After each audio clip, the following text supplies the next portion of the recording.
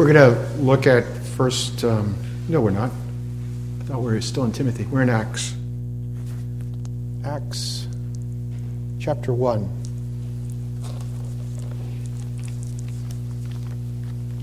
I usually send out my church emails, weekly schedule at the beginning of the week. So whatever it says the sermon is going to be at the beginning of the week isn't really what it's going to be. Because once I get into the sermon text, it just, I find more. So whatever I sent you probably wasn't that. And we're looking at Acts 1, as I said.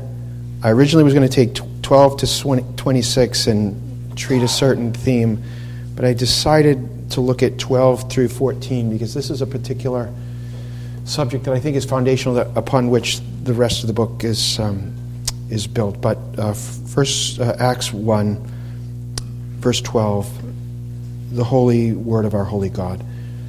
Then they returned to Jerusalem from the mount called Olivet, which is near Jerusalem, a Sabbath day journey away. When they had entered the city, they went up to the upper room where they were staying, that is Peter and John and James and Andrew, Philip and Thomas, Bartholomew and Matthew, James the son of Alphaeus, Simon the Zealot, Judas the son of James. These all with one mind were continually devoting themselves to prayer, along with the women, and Mary the mother of Jesus, and with his brothers. Amen. Let's pray. Almighty God, you've told us it's good and pleasant for brothers and sisters and mothers and fathers in Christ to dwell together in peace and unity and love, kindness. We pray, Holy Spirit, you who are represented in the Scripture as a dove, that we, upon you, whom you've come and in whom you dwell, that today we would have increasingly a lamb-like and a dove-like spirit, Lord, that we might bring glory and honor to the Father, the Son, and the Holy Spirit. Teach us what it is to be a Christian and to be a member of the body of Christ, even the church. We pray this in Christ's name. Amen. So originally, my desire was to look at this passage under the subject of the prayer meeting of the church. That's what's going on here. So the way that I study Scripture is I look at something, I'm looking for the main theme, some of the sub-themes, and then I unpack it. And then my practice is to explain, apply. It's fairly normative. Martin Lloyd-Jones, I'm not Martin Lloyd-Jones, but that was his method. Explain, apply. That's my method. And so in the process of looking at this passage as a prayer meeting of the church, I thought it would be helpful, if not even necessary, if we're talking about the activities of the church, to perhaps begin with, and if we can get there in the body of the sermon, great. If not, maybe we can bring more in next week if there's a next week. But to talk about the more foundational truth, which is the church. So if you have an entity that's praying, we want to see what that entity is, the church. And though the word church is not mentioned here, but that's exactly what it is. You have a gathering of the apostles and the brothers and the sisters in Jesus Christ. Later in verse 15, there's 120 people gathered here. So this is a church gathering. So yes, we want to look at the prayers of the church, and we should be a praying people like our Christ was a praying Christ. Even now he sits at the right hand of the Father.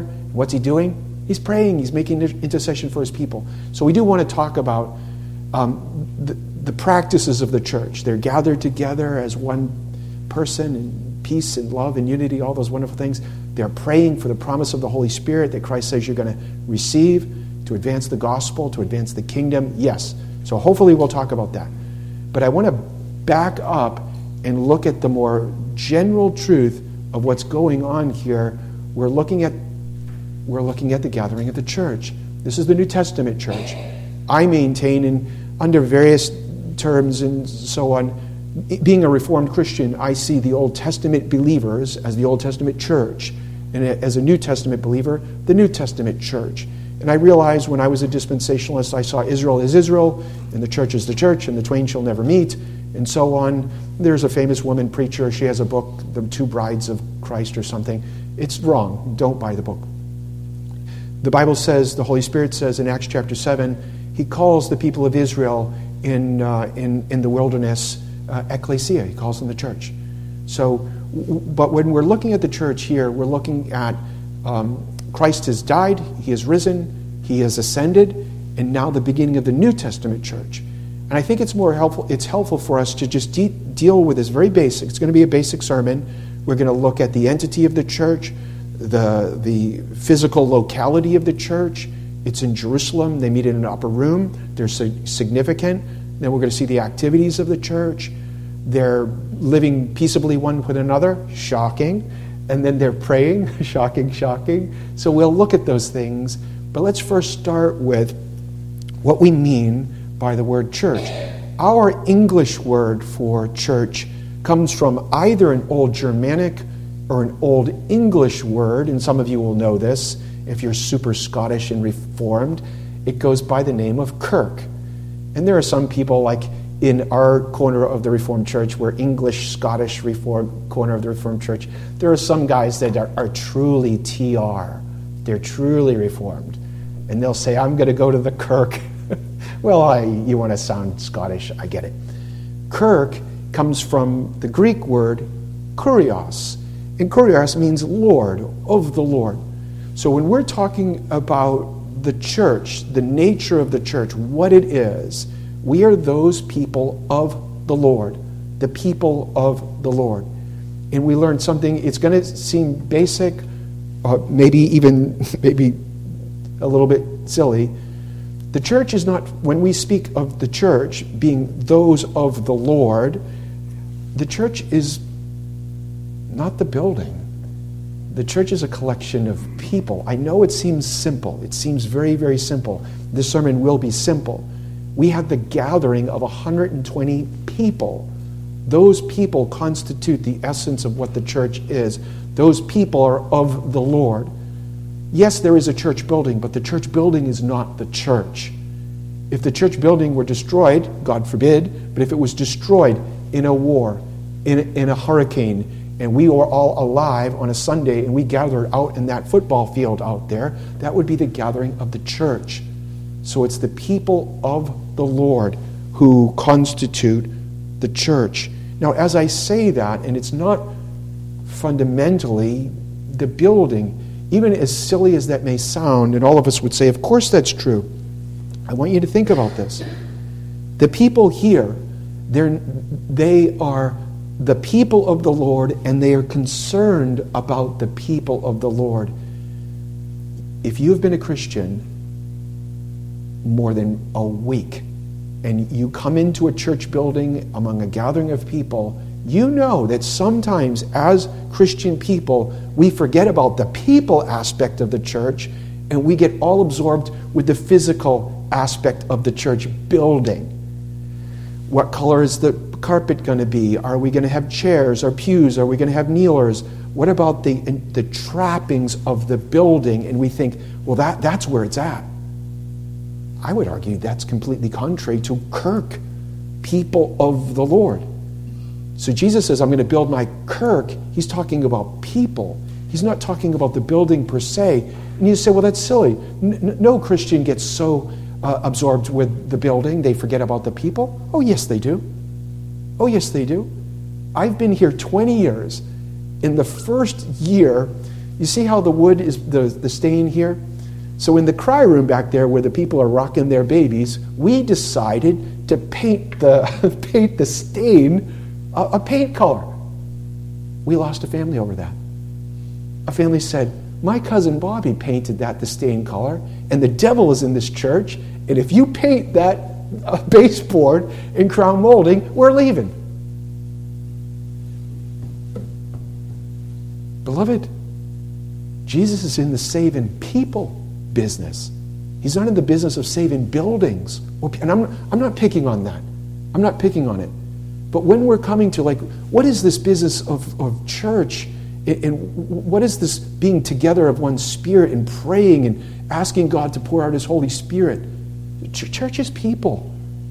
And sometimes as Christians, we forget the people business. I got to do. We have been created by God to be in relationship. There is a love relationship between the Father, the Son, and the Holy Spirit. Read John chapter 17. Fundamentally, the church is the people of the Lord. And when we say of the Lord, that Greek kurios, kirk, of the Lord, and who do we mean? Lord who? If you say we're Christians, it's the Lord Jesus. Yeah, that's true. But there are a lot of other so-called gods and so-called messiahs, and people say the Lord this and the Lord that, the Lord this, the Lord that. Oh no. The church is not the people of the Lord this or that. When we say the church is the body or the collection or the group or the gathering of the people of the Lord, we mean of the Lord Jesus. Jesus is our Lord. Jesus is God come in the flesh. Doubting Thomas, he said, my Lord and my what? God. I have a Unitarian in my family I love very much. And they said, I love Jesus Christ, but I don't worship him as God. I don't serve him as my Lord and my master. That's wrong, beloved. That's wrong. You're not a Christian. You're not a true member of Christ's true body, the church. The church is a collection of people that say, Jesus is my Lord. He's my God. He's my life. He's my all. To live as Christ and to die as gain. So the people that are gathered are Christ's people. They belong to the Lord Jesus Christ. And there's another word, a singular word for belonging to the Lord, for bending the knee. What is it, Philippians 2? Philippians 2, 1 through 11. Those who bend the knee and confess what? There are two kind of folk. There are two kind of folk. Those who bend the knee here willingly, saying, Jesus is my Lord, he's my Savior, he is my teacher. Not only does he reconcile me and bring me back into union and communion with God the Father, he teaches me how to live a glorifying life that I might enjoy him forever and ever. There are those people, and then there are those people who say, Jesus is not my Lord. So we could say it like this. We could divide all of humanity into two classes of people. And I'm going to apply it to the concept of church. There are those people who say, Jesus is my only hope in life and death. He's purchased me with his precious blood. He's my only hope. He is it. He's my Savior, the second person of the Godhead. He has redeemed me. There are those people, and they're on the narrow road. And then there's everybody else. You are either in Jesus, you're either a disciple of Jesus, or you're not. One or two. Jesus says in Matthew chapter 7, there's a big old easy squeezy road.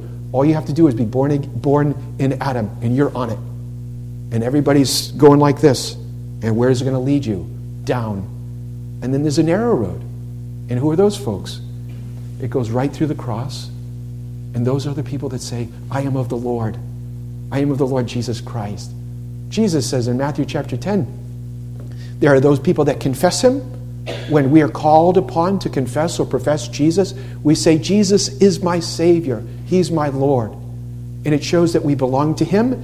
And then when we are gathered together, we are the people of the Lord Jesus Christ. So we could say there are two people, those who profess Jesus and those who do not. And we could also say like this regarding the church. There are those people that are in the church, and there are those people that are out of the church. And here I'm not talking about any particular denomination of church.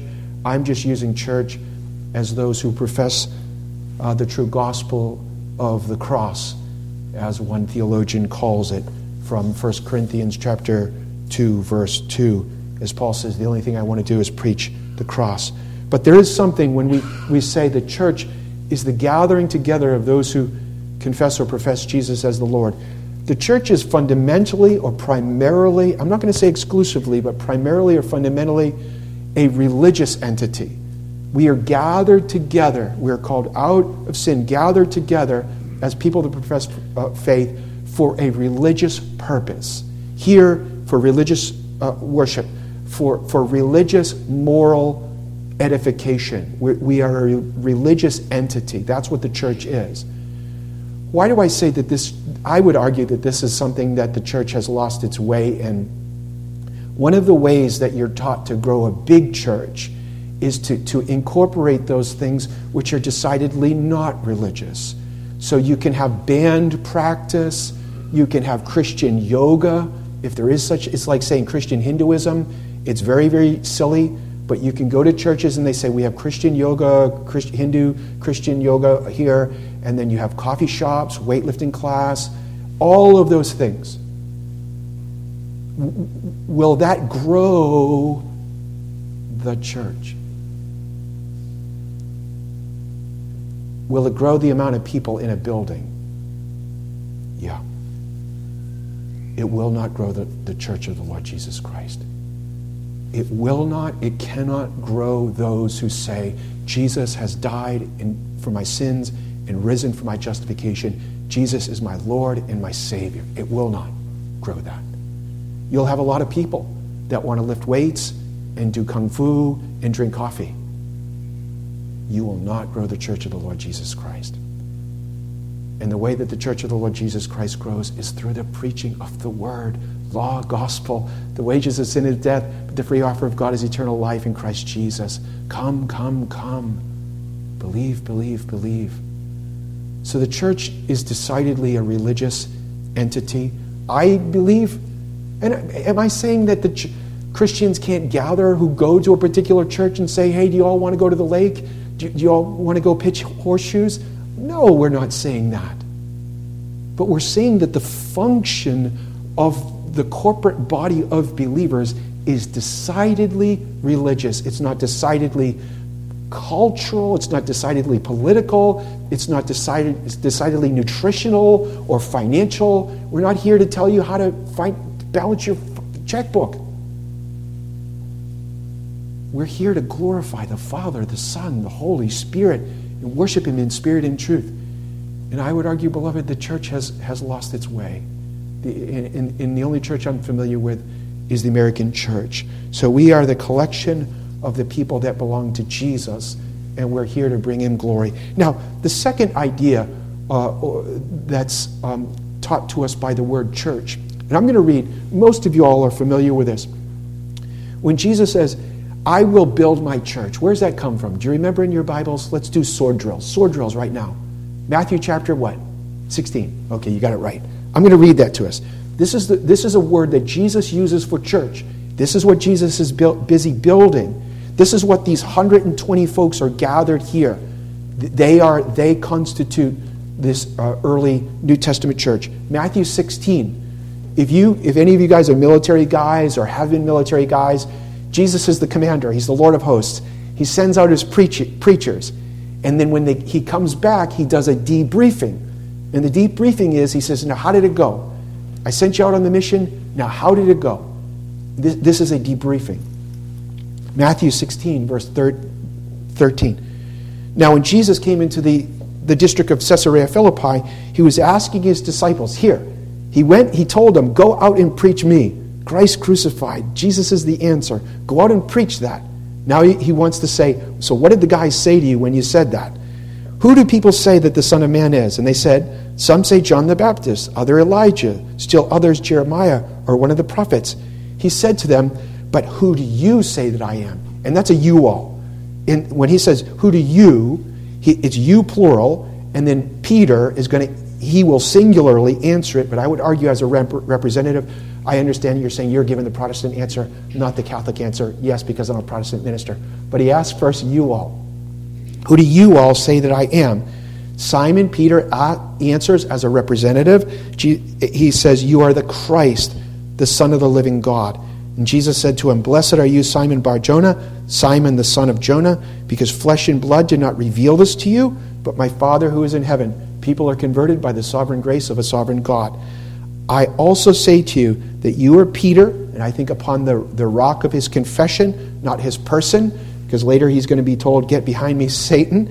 He says, I will build my church, and the gates of Hades or hell will not overpower it. The word that Jesus uses there for church is a compound Greek word. It's ekklesia. Ek is out of, and kaleo is to call.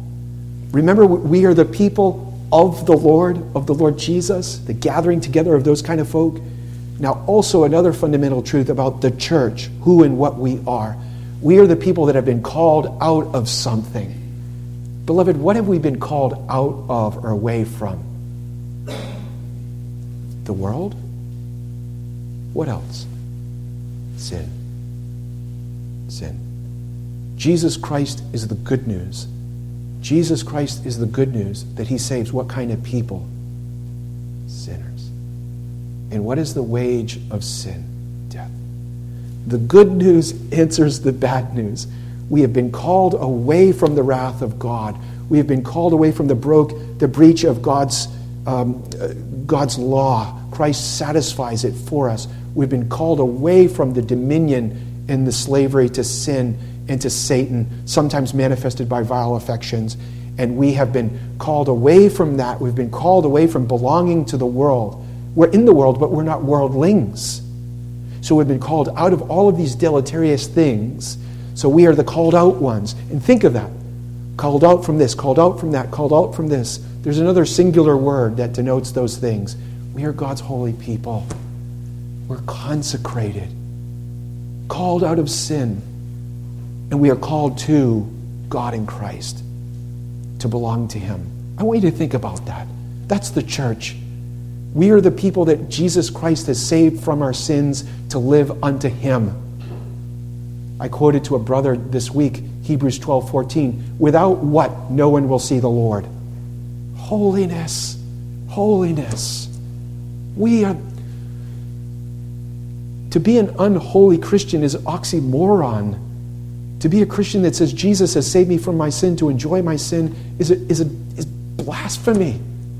It's not true. As the people of God, as the church gathered together, we are the ones that have been saved from the dominion of sin and the devil. Saved from, but saved for. And we should manifest that. When people, of course, we stumble and bumble. There's a question in our catechism. Is it possible for any mere man to keep the law of God? No mere man can keep the law of God in thought, word, and deed. But every day doth break it in thought, word, and deed. But nevertheless, when the unbeliever looks at the gathering together of God's people, what should they be looking at? Husbands that love their wives, and wives that love and respect their husbands, kiddos that respect their folks, and folks that love their kids. We should be the best citizens. We should be holy, peaceable, gentle, kind, because we've been pulled out of those. We're not lions and tigers and bears, oh my. We're sheep and we're lambs. We're God's holy people. And when people look at the church, they shouldn't be able to say, look at you all. You're all just a bunch of baptized worldlings. Oh no, we're not. Oh no, we're not. We sing of the holiness of God. We love God. We love people. And that's what it means. That's what the church is. We are those people that have been called out of our sin. And what calls us out of our sin? The gospel calls us out of our sin. Jesus says, come to me, you who are weary and heavy laden, and I will what? I will give you rest. I'll give you rest for your soul. So the gospel call goes out. The Holy Spirit makes it effectual. He takes out our heart of stone. He gives us a heart of flesh. He gives us faith to believe, and we're joined. So the church is the people of the Lord, but we've been called out of the world. We've been called out of sin. There are some people who say, well, so you're going to sit on your commune, and you're going to just be there like little two people in the OPC in your commune, and you're not going to interact with the world. Well, that's silly. That's ridiculous. I've never taught this in my entire life. We're in Pensacola. I love Pensacola. I want to die in Pensacola. I'm not on my commune. We are in the world, but we're not what? We're not of the world, and we're salt and light. How are the unbelievers going to hear of the gospel unless it's believers that give them? So I'm against communes. I think they're not biblical. So the rejoinder that, well, if y'all are saved out of the world, that you're going to have no effect on the world. I would argue the exact opposite is true. The more like Christ we become, the more radically different than the world that we become, the more useful to the world that we are. If a worldling, an unbeliever, comes and says, wow, the music is like the dance hall and the people act like the dance hall people, there's no difference. Guess what, beloved? You ever listen to Christian rock music? It stinks. Listen to the Allman Brothers or Jimi Hendrix. It's way better. If we want to be half a worldling, the world beats us at being worldlings. We want to offer something radically different. We are the holy people of God, and the worldling cannot get that outside of the church. And when they come into the church and they see the world, they conclude one thing: y'all are just like us. Y'all are just like us. We are the holy, called out ones. And then there's another word that's kind of the counterpart of the called out ones. And it's a transliteration from... Transliteration means you take from one language and then just phonetically you say it in your own language. So the transliteration of the Hebrew word synagogue into Greek is synagogue. And it's the counterpart to the called out ones. James says this. You remember in the book of James, chapter 2, the poor Christians are coming into the gathering of God's people for worship. And one of the ushers does what? So what do you do for a job? I'm a carpet cleaner. Okay, you sit in the back.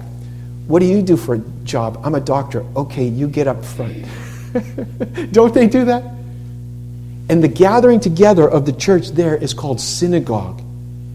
And it means literally the gathered together. So we have been called out of sin, we have been called to Jesus, and we are gathered under one head, and we're gathered together as the body of Jesus. So it's the opposite of the called out.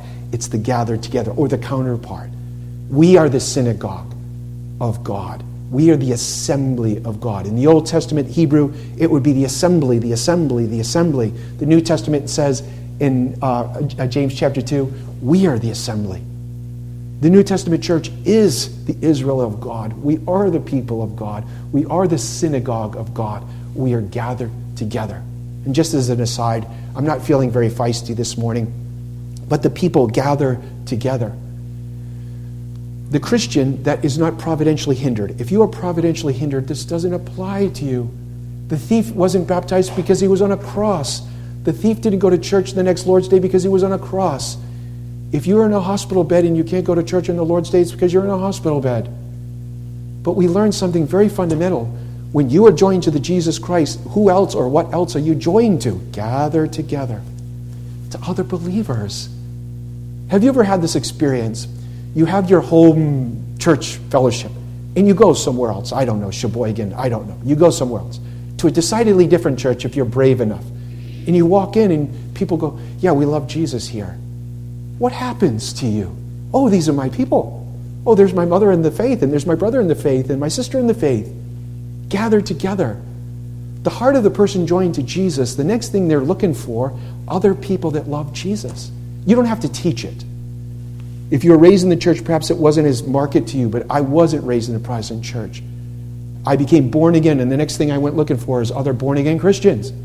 Why? Because I'm a born-again Christian. You didn't have to teach me. It happens. We're joined together spiritually, mystically. And notice that what I've said, that where the people of the Lord, the people called out of sin, the people gathered to Jesus, gathered to one another. Notice what I have not said. The Presbyterian church is the church. The OPC is the super church of the church.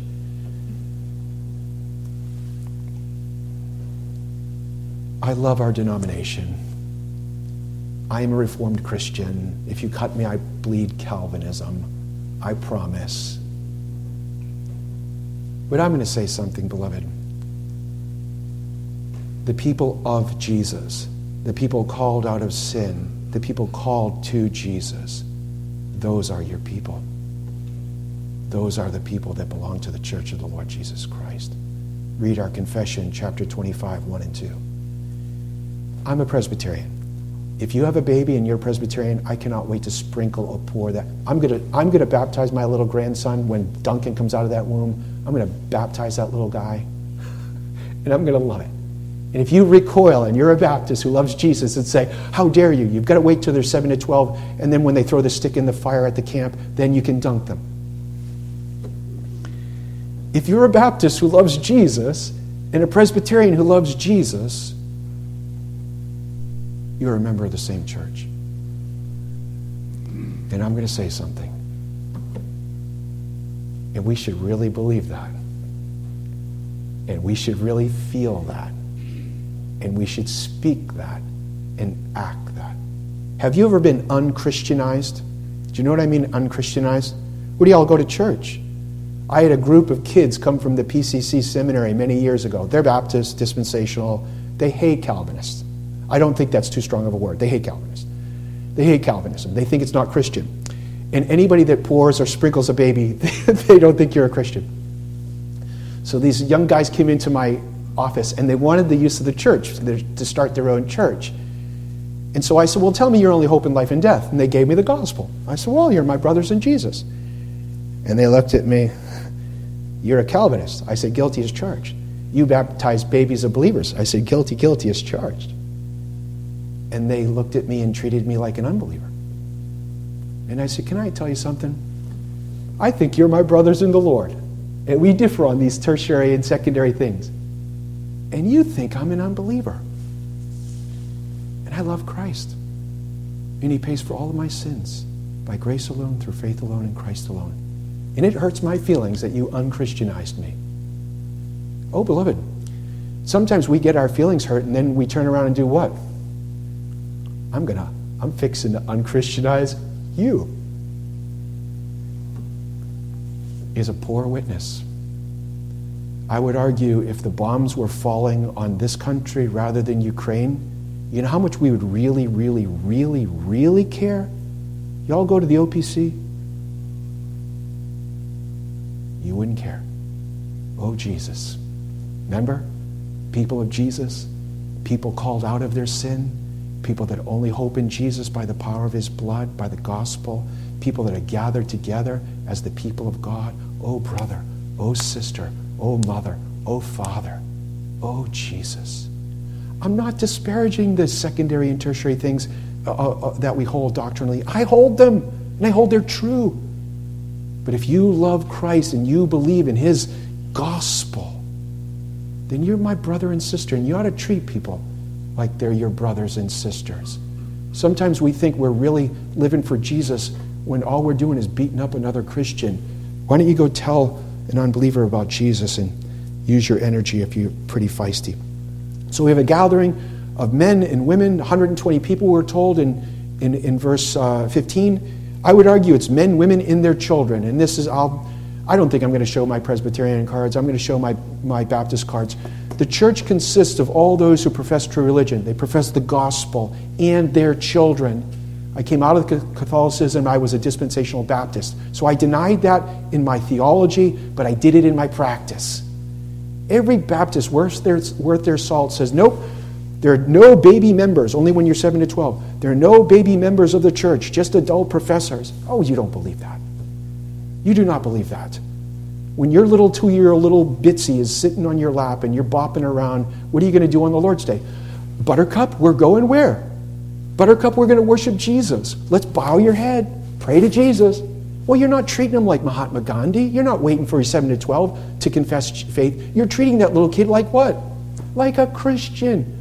So your theology says one thing, I know because I did it. But your practice says on what? Oh, this little one has been devoted to me by Jehovah, and I'm going to devote him back to Jehovah. Oh, little one. That's what happens. And when we are gathered together, we don't, like I've been in churches. I was in Calvary Chapel. If you're 12 and under, guess what happens to you when they start preaching? They boot your kids.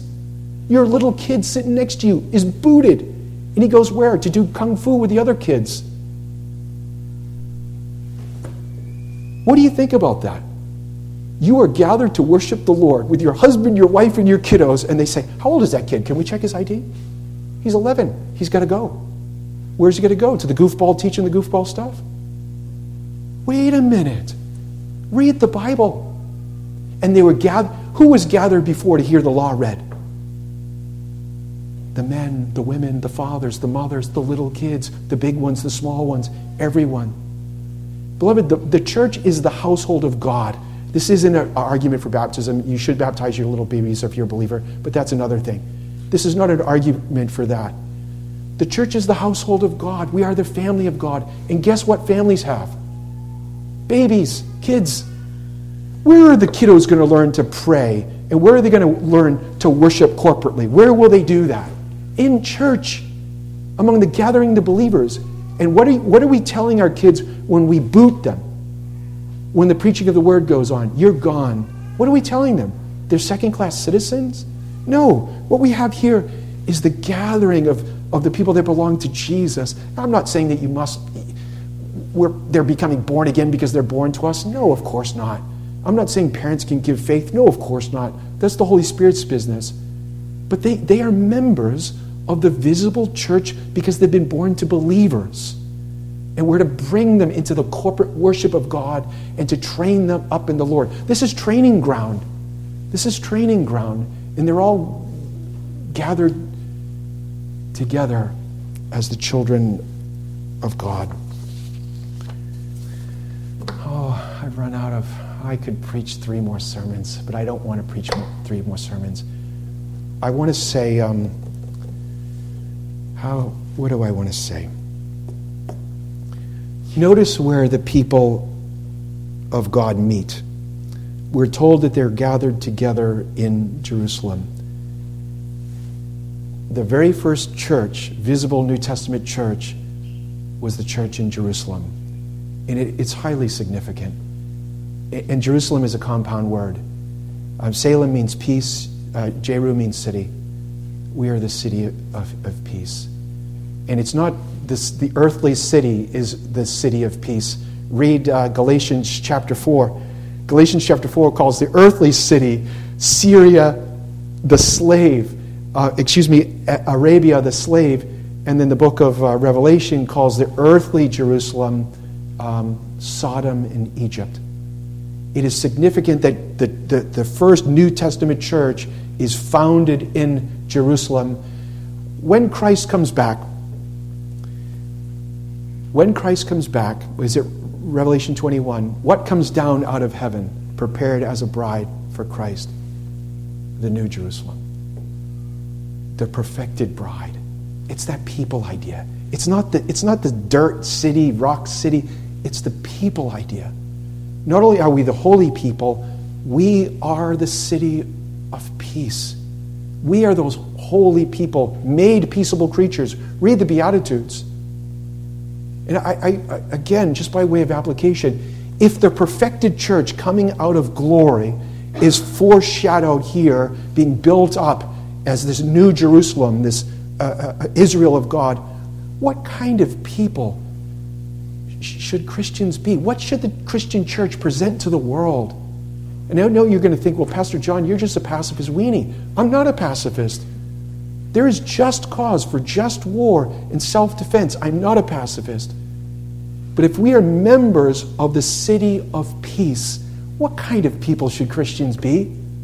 I show you, we're going to take care of you, dot.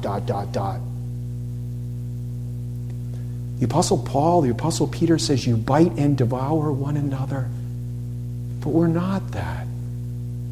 When people look at the church and what we bring to our societies, we should be that leavening. We should, like salt and light. We should exude peace. We should be peacemakers and peace givers and peace extenders. The other thing I wanted to say is they met in the upper room, and this is significant, and it gets back to the building idea. All of us we have flesh, and all of us have desires. The flesh in the world is like a magnet to us. They met in an upper room. Jesus' last Passover and First Supper was in an upper room. The early church did not worship in a dedicated church building.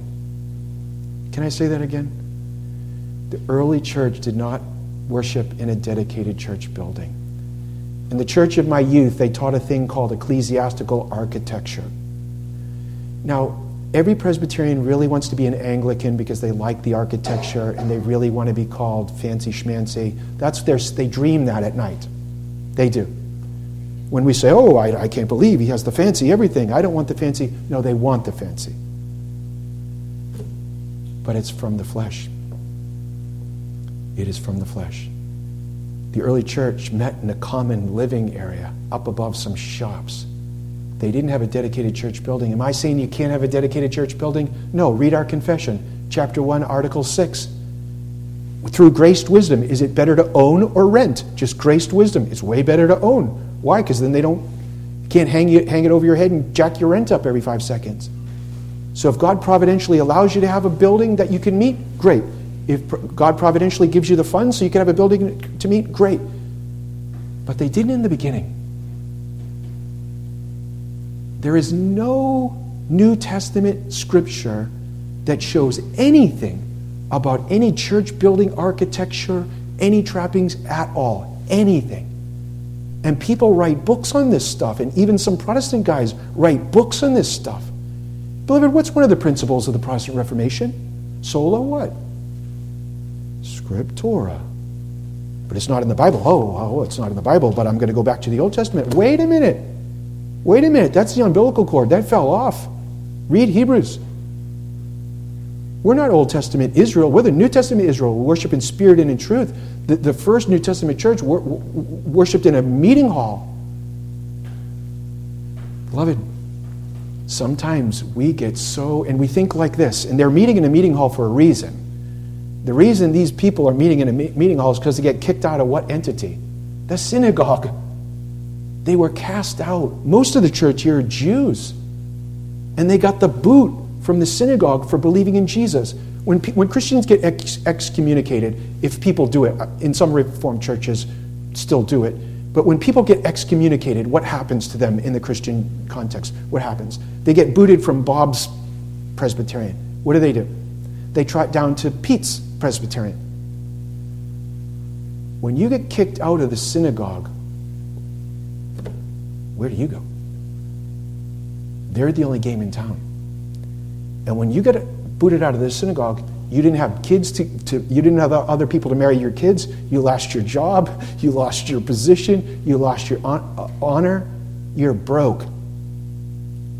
They don't have a dedicated church building because they're poor. Most of the early Christians that are gathered together are poor as church mice. And I want you to think of something.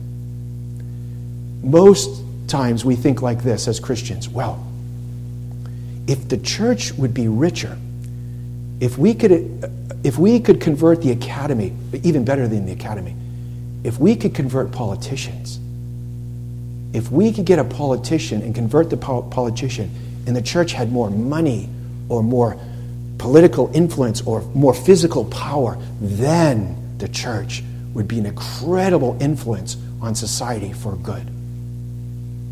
Can I tell you something, beloved? It's the exact opposite. The exact opposite. Here are these people, poor as church mice, and what are they going to be filled with? The Holy Spirit. The church that receives a rebuke, Laodicea, in the book of Revelation, they're walking around, they're in high cotton, they have plenty of money, they have all this other stuff, and what does Jesus say? You're lukewarm and you're useless. And the church that doesn't receive a rebuke is what church? Smyrna. And what do we know about Smyrna? You're poor as a church mouse. And I'm happy with you. How many people, American Christians, have gone, say, on a short-term mission trip, and you go to someplace like Haiti, and you come back and you say, well, that was the sweetest worship with brothers and sisters. Oh, it was glorious. It was like a little slice of heaven. And you say to them, but they don't even have a building. They don't even have pews. They sit on sticks. Like, oh, beloved, when we have nothing of the world's goods, where are our hearts and our minds directed to? Towards our everything. Towards Christ. When Christians fight about stuff, church buildings, all this stuff, all it shows is that their heart is not absorbed with Christ. The Holy Spirit dwells in people. It's not the stuff. Jesus came to save people, not stuff. What will happen to the stuff when Christ comes back?